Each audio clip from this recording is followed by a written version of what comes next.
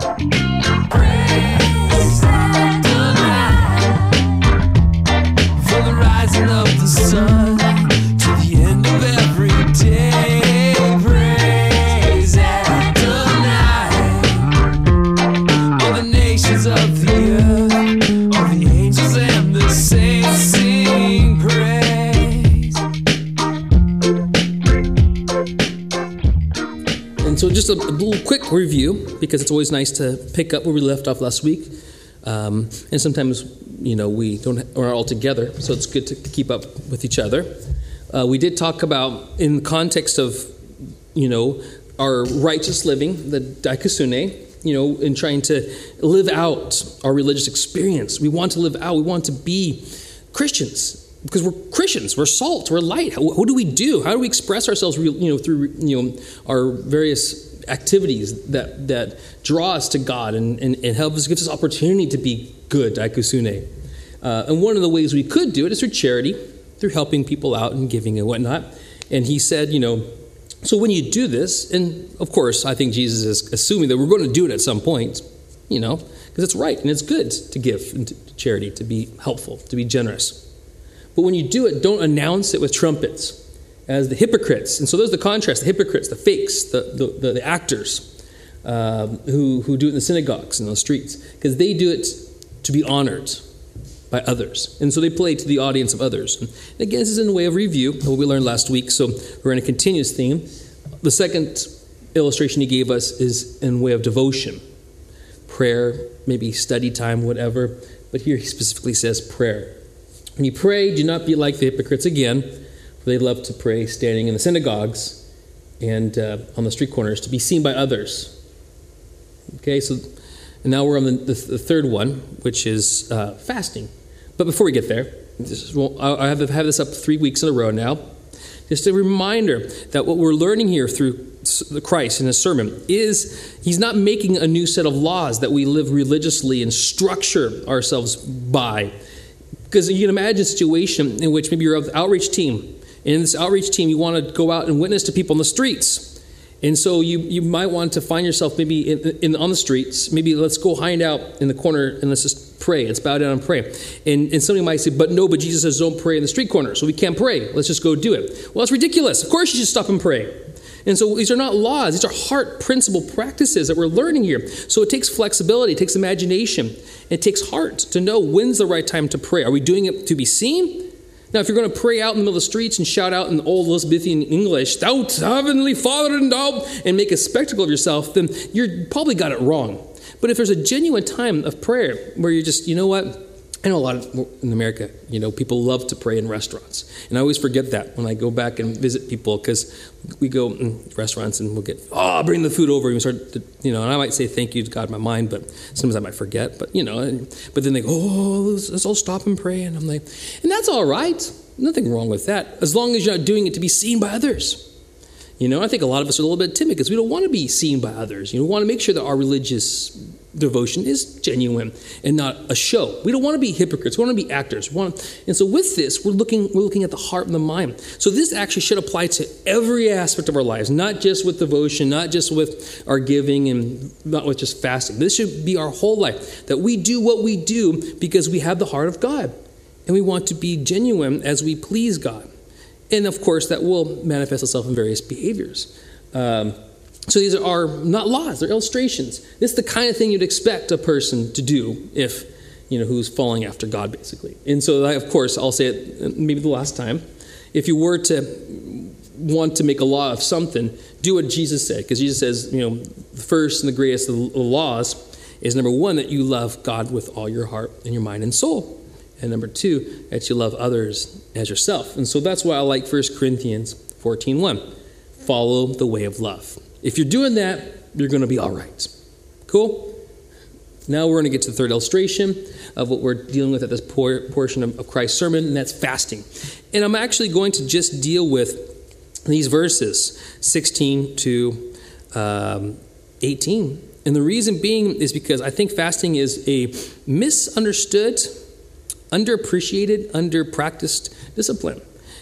And I think the reason why it's not practiced and because it's not understood. And so maybe if we have some understanding of what fasting is, then maybe it'd be something that we could maybe put into normal practice in our own personal lives. Again, I might be wrong because, of course, we're not doing fasting to be seen by other people. So maybe we're all fasting in here, but nobody knows about it because it's all done in secret. And if that's the case, then that's cool. But maybe not. Maybe there's some, and I have an impression, not just from us, but just from pop culture and other churches that I've been to and books I've read, that fasting is one of those things that I think are not very much understood and practiced in our days today. So I want to spend just this morning dealing with what is fasting. So let's read the verses first. As Jesus said it in the sermon, starting in verse 16, it says, "When you fast, do not look somber as the hypocrites." Again, don't act it. Don't look somber or downcast or thrashed or undernourished and pathetic like the hypocrites who are putting it on do, because they disfigure their faces to show men, other people, that they're fasting. I tell you the truth, they have received their reward in full. And here, if you notice, I put reward, I put next to it the word wages, because that's what it means by reward. It's like, it's what's due you. And so they perform to be performed. And so they're looking for the wages, the payoff. Their salary is appreciation, given to them by people for their great acts of fasting. Okay? That's the reward. In is contrast with the reward that we get from our Father, which is time with Him, learning with Him, trusting close to Him, developing character. That's our reward. That's our pay. That's our wages. That's what we want. It's not enough just to get appreciation, a pat on the back. We want character. We want heart. And that comes from spending time with God. But again, it says, "But when you fast, put oil on your head and wash your face, so it will not be obvious to others that you are fasting." Again, down here I put in the quotes, if you look down there, "Take a shower, fix yourself up, brush your teeth, put on some lotion, some cologne, and some nice clothing." Don't act it like the hypocrites are. Clean yourself up and just go do it. But don't do it to be seen by others, but only to your Father who is unseen. And your Father who sees what is done in secret will reward you. And the reward, of course, isn't a cash payment, as we say. It isn't a big pearly necklace in heaven. It's character. It's a changed heart. It's a changed mind. It's a changed person.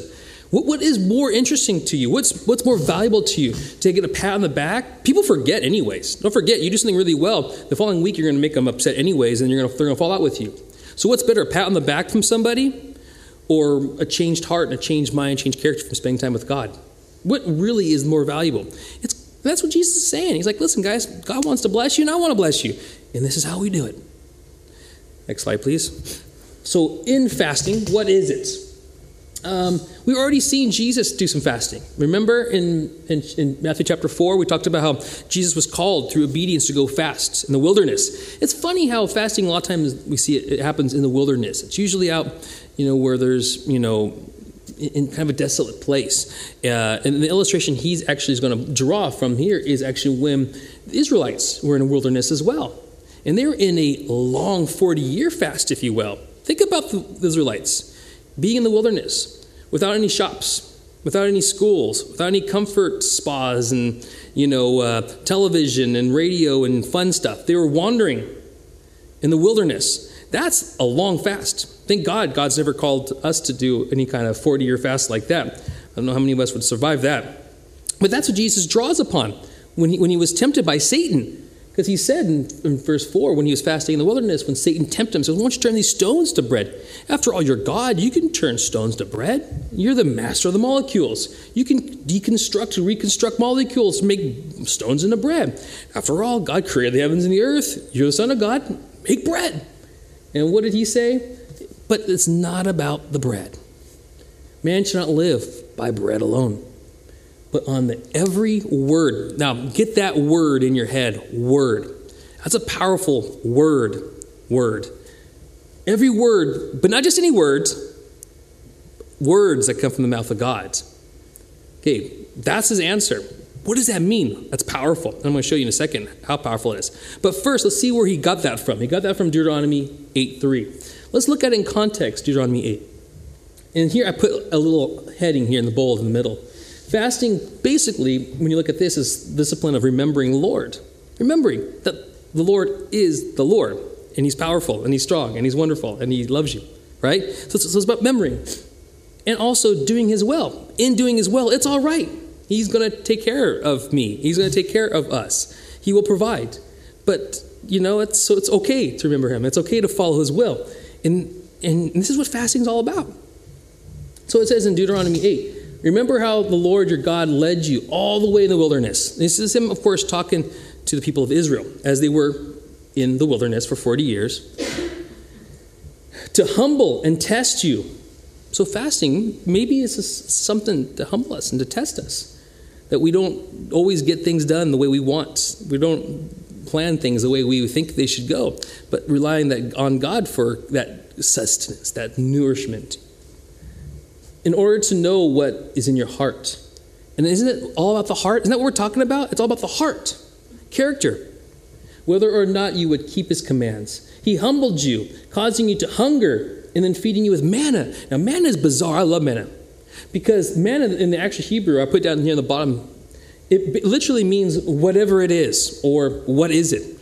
Because manna wasn't constructed by other compounds, worldly compounds like wheat or grains from the ground or milk or water or yeast. It wasn't constructed from other compounds, which everything else is. This is a unique material, full stop, in that it literally came spiritually from heaven. It was God literally constructing this bread out of nothing, which is physically impossible, but not with God, because God's the master of the molecule. He can do it. And that's what manna literally is. It's this mysterious, what is this stuff kind of bread? Now think about fasting here. If God's the master molecule and he nourishes things and he makes this energy out of this matter, what can he do for us as we trust in him? Even when it comes to maybe even your whole life. Maybe God's asking you to fast for several years by going into the missions, into some desolate place to minister to people. But God, will you take care of me? Well, God, how is this going to be done? Come on, God, let's get real. Let's get practical. Well, God's very real. God's very practical. He might even give you manna from the sky if he wants. Which neither you or your ancestors had known, to teach you that man does not live by bread alone, but every word that comes from the mouth of the Lord. Bottom line is the word. The word again that comes from the mouth of the Lord. That's the important thing. God says you do. It's about his will. And remember, he's the Lord. Look at this amazing thing it says. Their clothes didn't wear out. Think about that. For 40 years, they didn't go shopping for clothes. I know, I talk about my wife, about the kids and us, and our clothes get tattered after we while. And we have to go buy clothes all the time. They didn't go to the shops and buy clothes. Why? Because God is a master of the molecule. He kept it together. Amazing. We don't think about these things. But God's reminding us here through his very word. They didn't wear out. And their feet didn't swell. Another way you can translate that in the Hebrew is their shoes didn't wear out. Their shoes, they're walking around the wilderness. My shoes don't, I get them from Primark, bear in mind. They only last about 3 weeks. But they wear out. 40 years. I've never owned a pair of shoes that lasted me that long. God send me some shoes like that. But you get the idea. What's he doing here? He's providing. Mysteriously, miraculously. He's the master of the molecule. Know then in your heart that as a man disciplines his son, so the Lord your God disciplines you. So it's about discipline. It's about training. Discipline doesn't mean spanking. It means training. Okay, he's training us. He's training them. He does do that. That's what we're interested as Christians about spiritual disciplines. And fasting is one of them. We want to learn to get close to God. And that's what it's all about. So again, we're talking about God's word. Right? The word and the power of the word that comes from his mouth. Let's look at the kind of things God's word does. The words that come from his mouth. What happens when God speaks? Well, according to Psalm 33:6, but by the word of the Lord were the heavens made, and all the hosts of them by the breath of his mouth. So what we're talking about, again, is God who creates. He's a master, again, of the molecule. He creates out of nothing, something, through his very words. That's another word for word, is like his will, his imagination, his thoughts. He wills it. He speaks it. It happens. Like it says in Genesis chapter 1. Then God said, let there be light. And there was. Then God said, let there be space between the waters, separate the waters from the heavens, from the waters of the earth. And that is what happened. Then God said, Let the water beneath the sky flow together one place, the dry ground may appear, and that is what happened. Then God said, let lights appear in the sky to separate the day from the night. Let these lights in the sky shine down on the earth, and that is what happened. Then God said, that's what happened. God said, it happened. God said, you get the point? I don't have to finish this because you understand what's going on here. God says and it happens. God wants it. He makes it happen. He makes us in his image. So down here I put, you can really see it because I was having I want to get this picture, but I had problems with the text getting it all to fit. But if you can read it, that's good. If not, I'll read it to you. We trust that God created us. That's what we do as Christians, right? That's a basic Christian belief, right? That God created us. And he created the heavens and the earth, right? So we believe he created us from his very word of his mouth. But do we trust him to sustain us? You know what I'm saying? To care for us, provide for us by his very word of his mouth. Is God out of business? There's a word for that. Deism. Christians aren't deists. Deist means God did this, but he doesn't do that. He starts the process, but he doesn't stick around. That's a deist. We're not deists, we're theists, which means God starts it and he remains. He's there, he's active, he's participant in our lives and in our world. Okay? And then Jesus is a lot like God because he's the Son of God. And this is what Jesus did, okay? This is what he did. Again, mash the molecule. Jesus replied, they do not need to go away. You give them something to eat. We have here only 5 loaves of bread and 2 fish, they answered.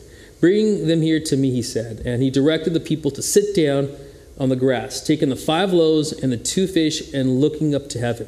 He gave thanks and broke the loaves. Then he gave them to the disciples, and the disciples gave them to the people. They all ate and were satisfied, and the disciples picked up 12 baskets of broken pieces that were left over. The number of those who ate were about 5,000 men, not counting the women and the children. And this is from Matthew 14. Okay, so wait, how does this have anything to do with fasting, Scott? We're talking about not eating, not eating. They're eating here. The point is this, look what God was able to do. He nourished people with a very few, food substances by multiplying. If he's able to multiply food substance, what else can he do? And just a reminder, in case if you forgot this illustration, because people forgot, like in his times, the next one, he also did this. Another time, there were many people with Jesus. The people had nothing to eat, so he called his followers and said to them, I feel sorry for these people. They have been with me for 3 days, and now they have nothing to eat. I should not send them away hungry. If they leave without eating, they will faint on the way home. God knows, and he cares for your fainting, and he will take care of you. Some of them live a long way from here. Jesus' followers answered, okay, now this is classic doy. This is what his followers said. But we are far away from towns. There's no shops here. Forgetting about the wilderness of Israel. Forgetting about maybe about a year, if not so ago, when he fed 5,000. But we're going to get food, Jesus. We don't have enough food here to feed all the people. Okay, then Jesus asked them, how many loaves of bread do you have? It's almost like, did we just not go through this lesson about how many weeks ago? Then we have to learn this again? So they answered, we have 7 loaves of bread. So Jesus took the people, set down the ground, and then he took the 7 loaves and gave thanks to God. He broke the bread into pieces and gave them to his followers, and he told them to give the bread to the people as he did and said. The followers also had a few small fishes. Jesus gave thanks for the fish and told them to give the fish to the people. So very similar, almost identical. In fact, it's so close that a lot of people don't even realize that there's 2 instances. A lot of people thought there was just the one time he fed the multitude. No, he fed 5,000, and then this time he fed 4,000. They all ate until they were full. And the followers filled 7 baskets of the people of food that were left. And that's Mark 8. So that was after. Go back again, Gary. Because that one was Matthew 14. That one here is Mark 8. So chronologically, on you go. It was after. And then, so again, did I forget to mention? Jesus is the master molecule. Okay? Next one. Okay. Again, we're talking about food there and him taking care of people. And sometimes it's important to eat bread and fish. But let's look at the principle. The principle is this. God can do some pretty amazing things. But sometimes we forget about it. And that's why we do things like fasting and communing, is we want to remember that God does amazing things. And guess what? He's pretty interested in doing amazing things in our life. He's cool with that. He's not going to pass us by. He's not going to forget us. if we're willing to take a risk on God, I think God will be more than happy to lead us and to guide us into some amazing things. And this is where fasting comes in. It's saying, enough of me and more of you. I'm willing to take a risk in you, God, and see how this works out. So the nourishment, this sustaining, it comes from the Word of God. And Jesus later on, he or a different place, he teaches his disciples, he's actually teaching about priorities. When's a good time to fast? When there's an important job at hand. It sounds backwards. If you're going to have an important job, don't you want to get ready and eat and full belly and ready to go? Well, according to Jesus, sometimes you got to stop and not take a lunch break if the work's ready to go and it's an important work. And that's what we learn here. So Jesus then said to his disciples, this is just to back it up. Jesus was the woman, the Samaritan woman. He sees her at a well, and he's talking to her about God, and basically sharing the gospel with her, telling, you've seen the Messiah. I'm the Messiah. I'm the one you're waiting for, the one that's going to save the people, and restore worship, basically. And so she's so fired up, she's so excited, she's going to leave him and go bring the town back. So there's in your mind, you think what's going on. Jesus is ministering to this woman. He's doing the work of the Father. She's going out to bring him an audience, and his disciples show up and say, hey, it's lunchtime. What do you think Jesus is going to say? Well, sorry, multitude of people. I'm going to go take my lunch break. I'll see you tomorrow. And maybe lose them altogether. No, he's going to say, I'm not going to break to fill my belly. I'm not going to think of myself. I'm going to think of the will of God. And that's what we read here. So it says, just then his disciples returned and were surprised to find him talking with a woman. But no one asked, what do you want? Or why are you talking with her? Then leaving her water jar, the woman went back to the town and said to the people, come, see a man who told me everything I ever did. Could this be the Messiah? They came out of the town and made their way towards him. Meanwhile, his disciples urged him, Rabbi, let's go get lunch. Okay, so they're coming back. There's the work. You see the work? Do you guys see the work? I see the work. Here's the people. They're coming. And the disciples, the guys who should know Jesus really well, the ones who hang out with him all the time.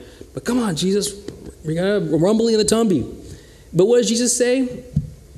It says right there. But he said to them, I have food to eat that you know nothing about. Again, remember what we learned here, what he's able to do.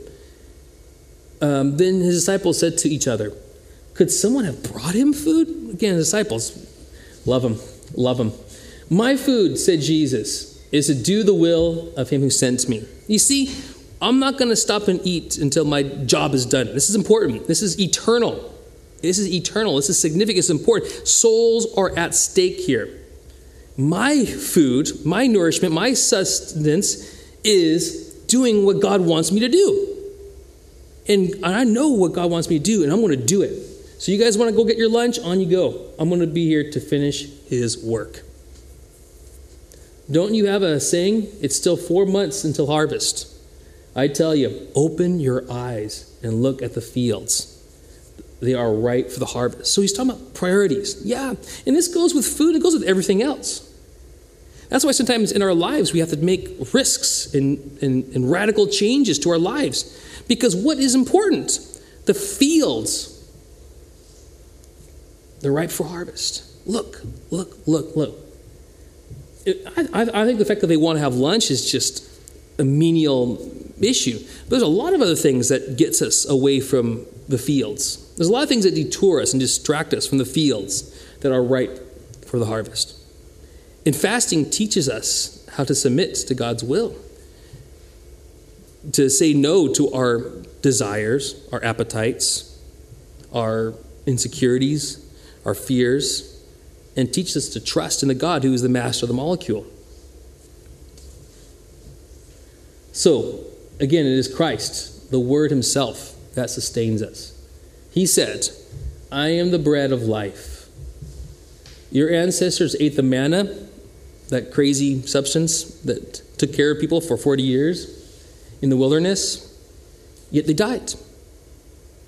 And the time will come, where we will be sitting and eating and living and taking care of ourselves, and we will all be like them and have our time where we must die to be with the Lord. But here is the bread that comes down from heaven. which anyone may eat and not die. I am the living bread that came down from heaven. There is a bread that we can eat, that we can partake of, that keeps us eternal.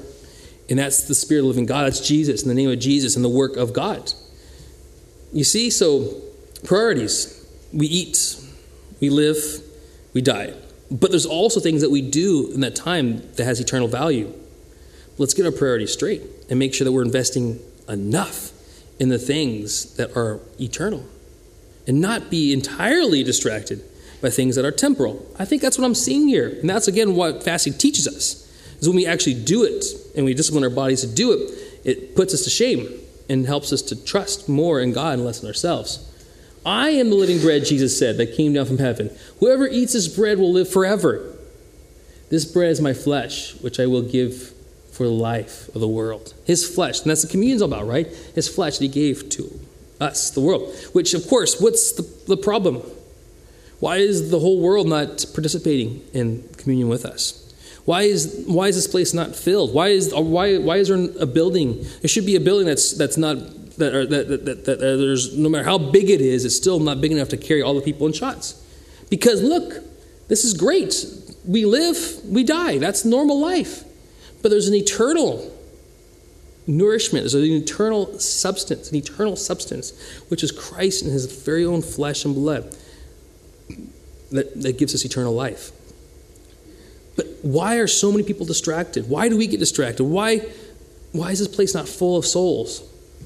Because people don't know it. They don't realize it. And fasting teaches us that. It's a strong lesson on that. And also, I believe God does things. Because when we're fasting, a lot of times what we do is we pray during fasting. And a lot of times we don't pray a lot because we're busy running around, going to work, going to the shops, eating lunch, eating dinner, doing things, playing, having fun. Whatever it is we do, there's a reason why we don't pray enough. It's because we're preoccupied with temporal things. Fasting says, I'm going to say no to these temporal things for just a while, and focus on this, eternal things, the blood and the flesh of Christ that gives us eternal life. And I'll trust in him to satisfy my sore, achy, grumbly belly. So think about it. God might ask you not to eat so that you may serve him at that moment. Like there with the woman who came, right? And she said, here, I'm going to go get my buddies. Can you stay and minister to him? He may ask you something similar to that. Do you think he can also give you the strength to perform? You think he'll leave you high and dry? You think he'll leave you dead on the roadside? Nah, he won't do that. He loves you. He cares for you, and he will. And he's able. That's the thing. It's his basic theology. God's able to. Again, we're not deistic. We're theistic. We believe God's able. He's there, and he participates with our lives. He's able to. He will perform mighty miracles of strength to keep you going. Even if it's days. It's possible. He is God. But it's in here. We got to get it in here. That's the thing. If we start living, and that's why fasting is cool, it's because it teaches us to live every day trusting in his powerful, mighty, miraculous provisional hands. I think that's the last one, actually, Gary. Nope, one more. Yeah, let's get that in. So again, remember, that's right, we're going to put in context of what the sermon's all about. This is important. We're talking about fasting. Now, what is Jesus saying about fasting is this. Remember what Jesus is talking about in his sermon? What are your motivations? That's what we're looking for. Are you doing it to build character, to be close to God? Or are you doing it because it's expected to be done by other people or people are watching you? Right? That's the context of Sermon on the Mount. We have to put in context because that's good biblical exegesis. So as you live your lives for him, there's two options.